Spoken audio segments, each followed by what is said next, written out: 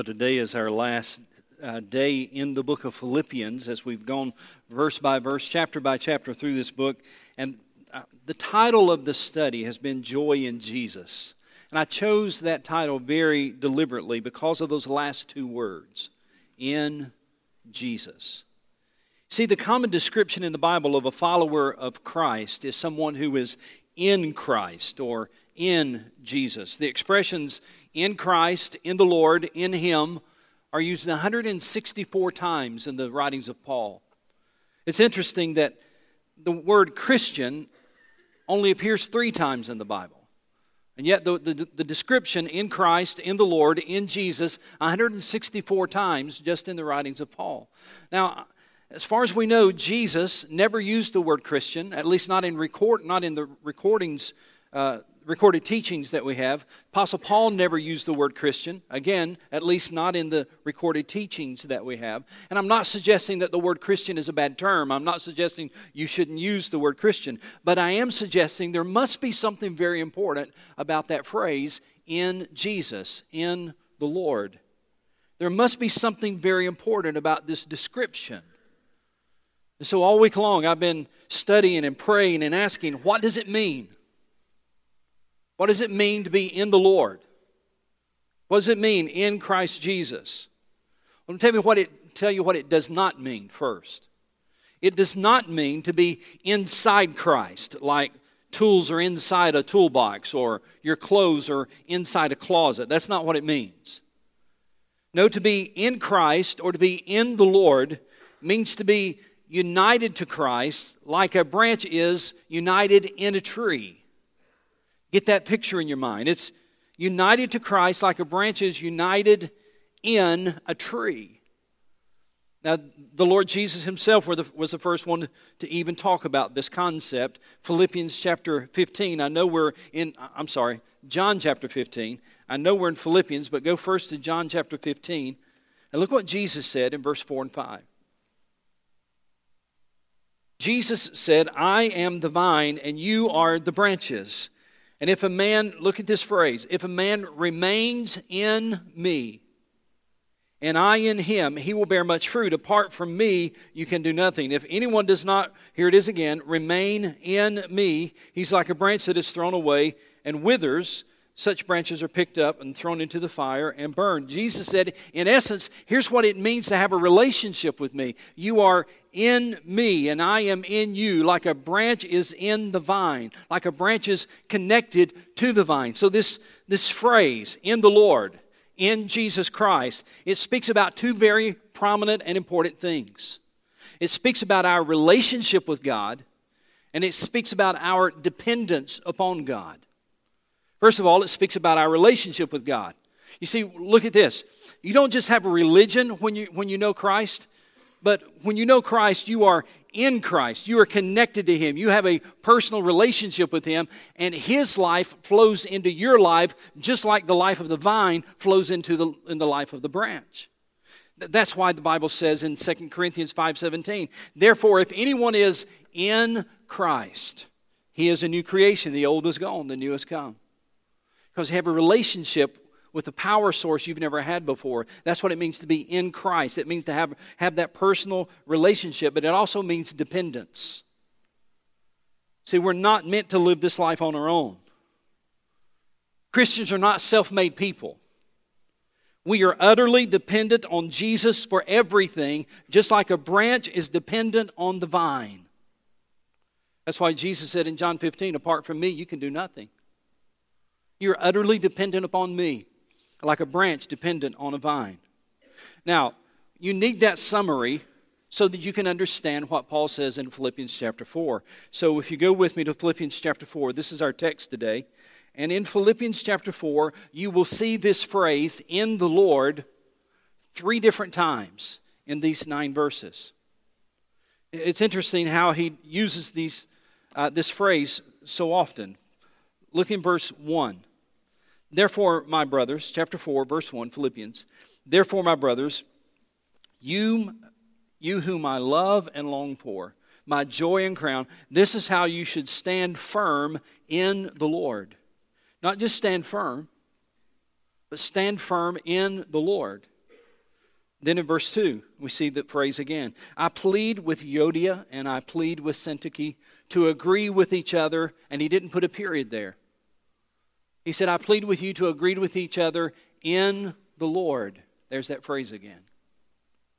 We see it again in verse 4. Rejoice in the Lord always. I say it again, rejoice. Paul didn't say rejoice always. He said rejoice in the Lord always. 3 separate thoughts and actions. One is stand firm in the Lord, and the other is agree in the Lord. The other is rejoice in the Lord. 3 separate thoughts, 3 separate actions. All are important, and watch this, and every one of them are difficult. Stand firm. It's going to be hard for you to do, so stand firm in the Lord. Agree with each other. That's not easy to do, but you can agree with each other if you do it in the Lord. Rejoice always. That may be the hardest one. Rejoice always. I'll say it again, rejoice. That's not going to be easy, but you can rejoice always if you rejoice in the Lord. 3 separate actions. Every one of those actions, very difficult and very important. And Paul says the key to it is not you. The key to it is not your resources. The key to it is not your ability. It's not your knowledge. It's not your wisdom. It's not your strength. The key to it is your relationship to the Lord. You see, ladies and gentlemen, we are not meant to do these things on our own. We're meant to have a vibrant relationship with Jesus Christ, a relationship and a dependency on Him and Him alone. And so if life has become overwhelming for you, and for some of you, 2017 has been very hard. For some of you, the last several months have been heartbreaking. It's been very difficult for some of you, the things that you've had to go through. I'm here today to tell you this very simple truth. If you're connected to Jesus Christ, you have a resource that will help you face anything you come against. And so let's look and see what Paul means when he uses this phrase 3 different times, 3 different ways. First of all, Paul tells us in verse 1, when life is hard, we have to stand firm in the Lord.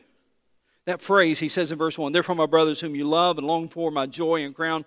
That is how, referring back to what he's written in chapters 1, 2, and 3, that is how, or this is how you should stand firm in the Lord, dear friends. The word stand firm, the Greek word picture there, is a soldier that stands fast in the heat of battle.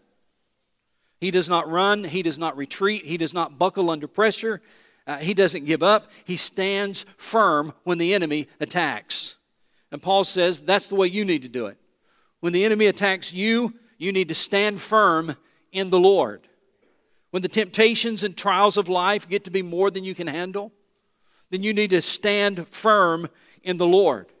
When failure comes your way and it's easy to give up, Paul says don't give up, stand firm in the Lord. When life is heartbreaking and overwhelming, don't cave in, stand firm, but not in your strength. Stand firm in the Lord. When everything is going wrong, the message of Scripture is this. You might not be able to handle it, but Jesus can. Stand firm in the Lord. When the enemy is surging all around your family, when the struggles and trials seem to be your constant companions, don't give in to Satan's temptations and Satan's tricks. Never surrender. Instead, trust in the one who defeated Satan. Paul would say, here's what you do. Stand firm in the Lord. Now, some of you know my brother Larry, and some of you know that Larry has been in the hospital at Duke University. He has severe heart issues, and in fact, they've told him basically he's crossed over and kind of heading towards the end. We don't know when that'll be. It might be a year from now. We don't know. Could be any time. We just really don't know. But Larry's doing fine, but he's been in the hospital at Duke University for three and a half weeks. He's probably got at least another week to go. And the major problem that he's having right now, his heart is just kind of worn out and everything's not working the way it should. And he's gained a lot of fluid in his body. In fact, I texted him today. I said, how you doing? And how much fluid have they taken off? He said, as of today, they've taken off 47 liters of fluid. Now, to help you understand, that would be the equivalent of taking 23 and a half 2-liter bottles and strapping them to your body and trying to walk around with that. Now, I didn't tell you that so you'd feel bad for Larry. I told you that because I want you to know what Larry's doing. He's turned his hospital room into a sanctuary. He's talking to everybody that comes into his room. He knows his time is not long. Again, we don't know how long that'll be, but he knows that life is not going to be extended very much longer, perhaps. And so he's just sharing with everybody, and he's got such a great outlook. I saw him this past week. He's just got such a great outlook about this. He's not downcast. He's not worried. He's just sharing with doctors and nurses. In fact, one of the doctors was so impressed by what Larry was sharing that the doctor had his entire team come to see Larry, not for medical purposes, but so that Larry could talk to them. 2 plumbers came to fix the toilet. They ended up sitting down, and Larry preached the sermon to him. A nurse came in, and she closed the curtain, put a chair beside his bed. She said, "I'm not here to talk about your medical conditions. I'm here because I need to hear what you've got to say. Tell me about this Lord." And Larry talked to her for an hour and a half. One of his daughters works in a medical office, and there were some problems in the medical office. Larry called the medical office. They put him on speakerphone, and for I don't know how long, he talked to the entire medical office from his bed, telling them about how good God is. My favorite one is the chaplain who came to see him. Chaplain came in there, and I'm not trying to make fun, but it is kind of funny. Larry was praying, and Chaplain was praying, and he said that he was holding Larry, and every so often he'd let go, and then he'd put his hand back, and then he'd let go, and after he got through praying, Chaplain said, "I guess you noticed that I was kind of turning loose of you." He said, "Well, yeah, I didn't know what that was all about." He said, "I don't know what it's all about either. All I know is when I was praying and holding on to you, I just felt the presence of God like I've never felt before." He said, "It's more than I could handle. I had to let go." Chaplain then later said, he came back the next day. He wanted some more. Came back the next day. And he said, "I know, Larry, that I'm supposed to be here to pray for you. Would you pray for me?" Here's my point. Stand firm in the Lord. And when you stand firm in the Lord, and not in your strength, but in His strength, people notice. Because all of a sudden, it's not you anymore. It's Him. Stand firm, Paul says, in the Lord. Life can be hard. Life can be confusing. It can be frustrating, and it can be certainly heartbreaking, as it has been this week. But in those times when you don't have what it takes, Jesus does. So Paul says, stand firm in the Lord. Listen. Don't just be a Christian. Stand firm in the Lord. Then the second thing that he tells us is this. When relationships are broken, we are to agree in the Lord. Verse 2, I plead. Notice that word plead. I plead with Euodia. And I plead, there's that word again. I plead, I'm begging you, Syntyche, to agree with each other, but he doesn't put a period there, to agree with each other in the Lord. It's interesting to me that the theme of Philippians is joy, but you know as well as I do, it's hard to experience joy when you're at odds with somebody else. It's hard to have any joy when you're mad at somebody. It's hard to have any joy when you've got enemies, even in the church. And so it's interesting, we don't know what Euodia and Syntyche, what they did.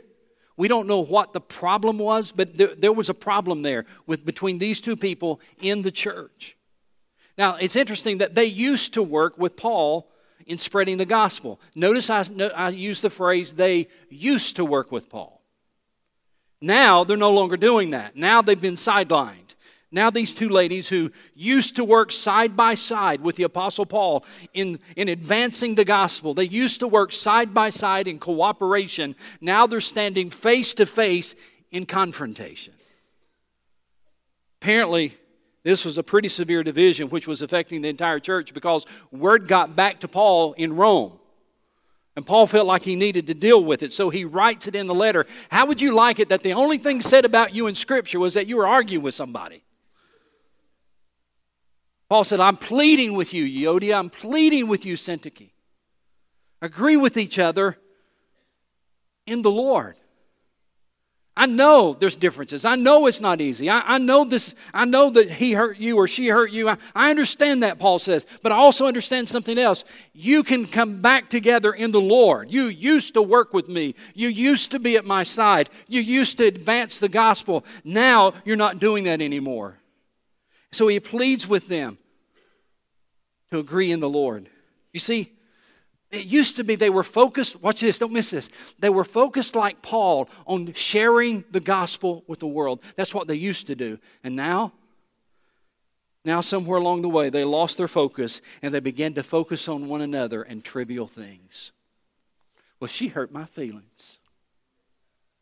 Did you hear what she said? Paul said, I plead with you. I plead with you. Agree with each other. It's too much is at stake. Agree with each other in the Lord. You see, what was really big, the gospel, ended up being very small for them. And what was really small, trivial matters, ended up being really big. Satan uses that same strategy today. If you're at odds with a brother or sister in Christ, as your pastor, I want to say, I plead with you. In the name of Jesus Christ, agree with each other in the Lord. I don't know anybody that's mad at anybody, but I don't always know everything. I do know this. Satan wants to distract you. He wants to discourage you. He wants to divide you so that he can defeat you. Because if he can do that, if he can get you as a brother or sister in Christ against some other brother or sister in Christ, if he can get you to do this, then he knows you're not focusing on those who need the gospel. Now let's just think about the game. Anybody watch the game last night? Anybody? Yeah, we're not going to talk about winners or losers. I mean, it's great. I'm glad Clemson won. I really am. I'm glad Clemson won. I pull for South Carolina teams when they're not playing Tennessee, so I was pulling for Clemson. Because I don't have anything to pull for right now with Tennessee. It was good to finally pull for somebody winning, you know. At least you guys have a coach.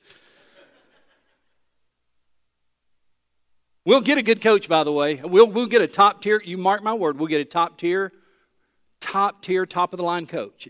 It just may not be in my lifetime. But imagine Kelly Bryant. Kelly played football at Wren High School. Imagine Kelly Bryant, quarterback for Clemson Tigers. Imagine Kelly Bryant in the middle of the game. They hike him the ball. He goes back to pass, and he notices somebody up in the stands he doesn't like. Now imagine if he just dropped the ball, went over, climbed up the stairs, went up in the stands, and started fussing at somebody. Dabo would be like, have you lost your mind? We're playing for an ACC championship. What would cause you to leave the game? We need you on the field, and you're up there arguing with somebody in the stands. I want to tell you something. We're doing something far more important than an ACC championship when we're sharing the gospel in the church. And sometimes I think God wants to say, have you lost your mind? What are you doing fussing with somebody about something that really doesn't matter eternally when we need to be out there telling people about the Lord Jesus Christ and sharing the gospel? Have you lost your mind? And the truth of the matter is we have, haven't we? We've lost our mind. We've lost our joy. We've lost relationships. We lose a lot of things. That's why Paul says, I plead with you, Euodia. I plead with you, Syntyche. Too much is at stake. Don't leave the game and go up in the stands. Agree with each other in the Lord. It's not going to be easy. You might have to humble yourself. You may have to ask for forgiveness, but I'm going to tell you something. If you will agree in the Lord, then the Lord can use you again. Then the third thing that he tells us is this. Maybe the hardest one of all is in verse 4. He says, rejoice in the Lord, period.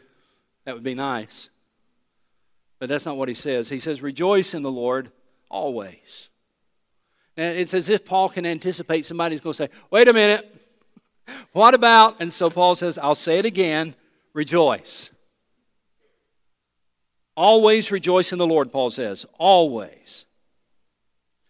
You know what Paul is saying to the church at Philippi and to us as well? One of the powerful lessons of this book is that our Christian joy is not tied to material things or to outward circumstances. Paul was in prison when he was telling people to rejoice. He had been in prison for a good while when he was telling people to rejoice. He was in a prison cell writing this letter and said, oh, by the way, rejoice in the Lord always. And I'll say it again. Rejoice. Not rejoice in your circumstances. That would be stupid. Not rejoice in the hard things that you're going through. That would be crazy. But in the midst of the stupid and the crazy, you can still rejoice in the Lord. See, a lost person doesn't have that. They don't have that opportunity. All they have is the crazy and the stupid going on, and they don't have the resource of the Lord Jesus Christ. But you are not just a Christian. You are in the Lord Jesus. You are grafted into Him like a branch is grafted into a tree. You're part of Him. He's part of you. That's why you can rejoice in the Lord even when crazy and stupid stuff is going on around you. Rejoice in the Lord always, he says. You say, well, William Barclay put it best. He says, the Christian can never lose his joy because he can never lose his Jesus. You might lose your job, but you can't lose Jesus. You might lose your marriage, but you can't lose Jesus. You might lose your dreams or your health, but you can't lose Jesus. You might lose your money, but you can't lose Jesus. You might lose your loved one, but you can't lose Jesus. You might, like Paul, lose your freedom, but you can't lose Jesus. That's why Paul says, rejoice in the Lord always. You say, Pastor, I want to do that, but I'm telling you, there's just some of the stuff going on right now, it's just worried me sick. Paul anticipated that too, because he says in the next verse, do not be anxious about anything, but in everything, by prayer and petition with thanksgiving, present your requests to God. The word anxious is translated worry in some translations. It means to literally to be pulled in two different directions at the same time. And some of you know exactly what that feels like right now, don't you? You know exactly what it feels like to be pulled in two directions at the same time. And you're so uptight and anxious and worried about things that are really, really difficult. Paul says that the best way to handle those anxious days, I love the wording here. He said, present that to the Lord. Look at it again. Verse 6. Do not be anxious or worried about anything, but in everything by prayer and petition with thanksgiving. Watch this. Present your request to God. It's the idea of, God, I've carried this long enough. Would you take it? Lord, I've tried to hold this, and I'm just getting weighed down by it all. And I've tried to handle it, and I've tried to fix it, and I've just tried to put a smile on my face. And I've tried to do good, and God, I can't do it anymore. I want to present it to you. God, can I give it to you? You say, how do you do that, Pastor? Paul said the best way to do that is through prayer. By prayer and petition with thanksgiving. Now, there's two words I want you to mark in your Bibles in these two verses. It's the word, in verse 6, the word anything and the word everything. Anything and everything. What do we pray about, Paul? You pray about anything. You pray about everything. Those words are very significant. Nothing is too great for God's power, so pray about anything. And nothing is too small for His fatherly care, so pray about everything. Someone asked, is it okay to pray about small things to the Lord in prayer? I mean, is it okay to bring small things to the Lord in prayer? And the answer is there anything that looks big to God? Think about it. It might look big to you. There's nothing that looks big to God. Everything is small to Him, so turn your worries into prayers. Hey, that's a new idea. How about that one? Turn your worries into prayer. Don't worry about anything. Don't be anxious about anything. Just turn your worries into prayers. If you want to worry less, pray more.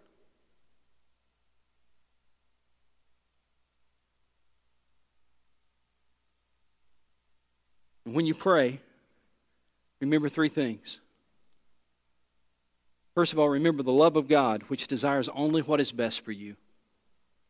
Secondly, remember the wisdom of God, which alone knows what's best for you.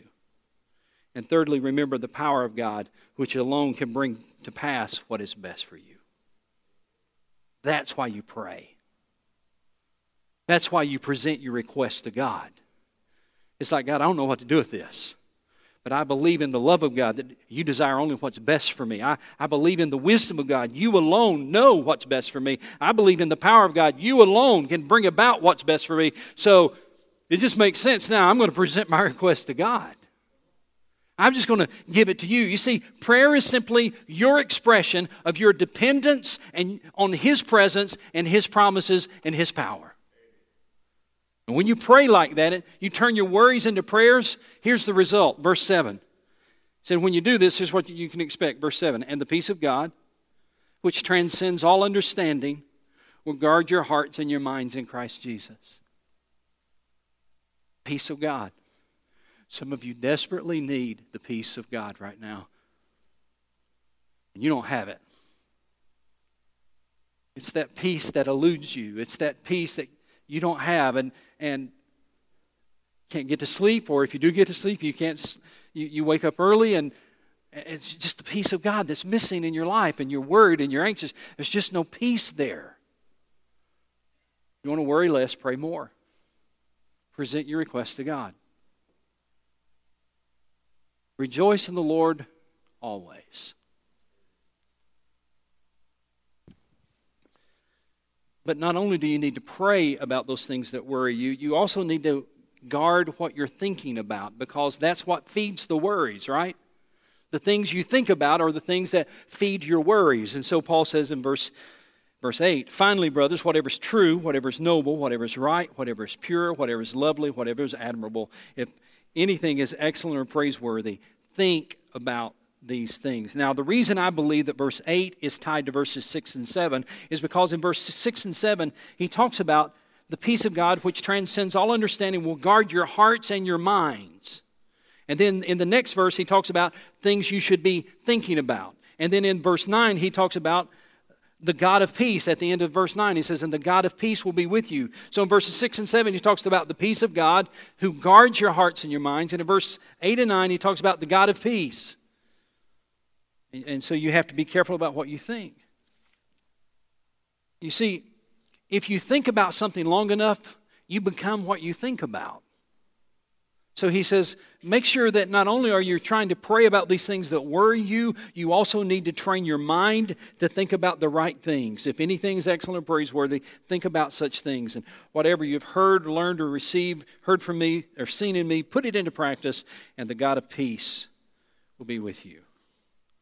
Now, one other thing about the game last night that I don't know if you caught it at the end of the game or if you saw it at the end of the game, but they were interviewing Dabo.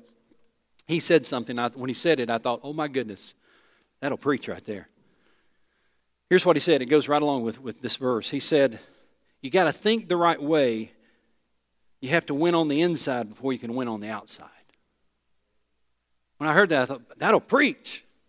I wrote that down. You got to think the right way. You got to win on the inside before you can win on the outside. Paul says the same thing in verse 8. Brothers, whatever's true, whatever's noble, whatever's right, whatever's pure, whatever's lovely, whatever's admirable, if anything's excellent or praiseworthy, think about such things. You got to think the right way. You've got to win on the inside. We win on the outside. Imagine, if you would please, imagine your life, how it could be different if this week you depended on God more than you did last week. Imagine if you depended on God this time more than you did last time. Imagine if these three words became your focus this week: in the Lord. If whenever you come up on things that are hard and difficult and discouraging, what if the Holy Spirit reminded you, in the Lord? When you're about to worry about something you have no business worrying about, and what if the Holy Spirit reminded you, in the Lord? What if you're fussing with someone, or you're mad at somebody, and and this week and then the Holy Spirit whispers in your ear, in the Lord. Imagine if life got heartbreaking this week, and the Spirit of God wraps His arms around you and says, in the Lord. You can stand fast when life gets hard if you'll do it in the Lord. You can. Agree with that person you disagree with if you do it in the Lord. You can rejoice always if you're rejoicing in the Lord. If you did that, you might just find the peace of God and the God of peace working in your life. Now, I don't want you to close up anything, but I want to go to one final scripture, and it's found in Romans chapter 8. The same man who wrote Philippians from a Roman prison cell also wrote a letter to the church at Rome. I want you to find Romans chapter 8, verse 38 and 39, a very familiar scripture, but you might want to get your pen handy to mark something. Romans chapter 8, verse 38 and 39, I can't think of a better way to end the service than to end with these words. For I am convinced, Paul is saying this after having walked with the Lord for a long time, having served the Lord for many years. Towards the end of his life, he's writing these words, and he says, listen, I'm convinced of something. I've experienced it, I've known it, I'm sure of it, I'm convinced. I'm convinced that neither death nor life, neither angels nor demons, neither the present nor the future, nor any powers, neither height nor depth nor anything else in all creation will be able to separate us from the love of God that is, watch this, in Christ Jesus, our Lord. There's those words, in Christ Jesus. Paul said, listen, there's nothing. When you are the branch in the vine, he said, there is nothing that can separate you from God. When you are in the Lord, you'll never be out of the Lord. When you are in the Lord, you'll never be without the Lord. So there is nothing you can't face with the Lord. I'm convinced, he said, there's nothing. No, life, death, nothing that will separate you from the love of God to those who are in Christ Jesus. Can I ask you a question? Are you in Christ Jesus? See, that's really what it means to be a Christian. Be a Christian is not, I love the fact that we baptized 2 people up here today, but that doesn't make you a Christian. It just makes you wet. Right? Being a Christian is not that I got baptized or that I joined a church or that I'm a pretty good person. Listen, you can do all of those things and split hell wide open. Being a Christian is when you are in Christ Jesus. You have a relationship with Him, just like the branch has a relationship with the tree. The branch is in the tree, and the life flows from the tree into the branch. That's what it means to be a Christian. It means that I have a relationship with Jesus Christ. I am in Christ Jesus, and He is in me. That's why Paul could say, listen, guys, as I close this letter, I just want to tell you something. First of all, stand firm in the Lord. Don't let the enemy attack. When the enemy attacks you, don't let him cause you to run. Stand firm in the Lord. And Euodia and Syntyche, agree with one another in the Lord. Don't give the enemy the time of day. Don't let him cause division in your life and in the church. Agree with one another in the Lord. And oh, by the way, rejoice in the Lord, because your joy is not dependent on your circumstances. It's not dependent on what you have or what you don't have. Rejoice in the Lord, because if you've got Him, you've got all you need. So rejoice in the Lord always. And I'll say it again, rejoice in the Lord. That is the Christian life. Let's pray about that. Thank you, Father, that we have more than just a stale religion. We have more than just a place to come to. We have a relationship with you. Thank you that you have reminded us that the essence of that relationship is that we are in the Lord. We are in Christ Jesus. And I pray for anyone here today, and they don't yet have that, they don't know that, I pray that today they would surrender their heart to you and say, Lord Jesus, come live in me so that I can be in you. And God, I pray if there is a Euodia or a Syntyche out in this audience today, I pray for your Holy Spirit to bring conviction, to empower them and to convict them that they need to agree with each other in the Lord. Brothers and sisters in Christ. I pray, Lord, for someone who going through heartbreaking times and that life has just become very hard in recent months or recent years, I pray that they would experience new strength because they're focusing in the Lord, standing firm in their faith. And may we all rejoice. Not in our craziness, crazy circumstances, not in the hard things around us, but may we rejoice in Jesus Christ. And it's in His name I pray. Amen.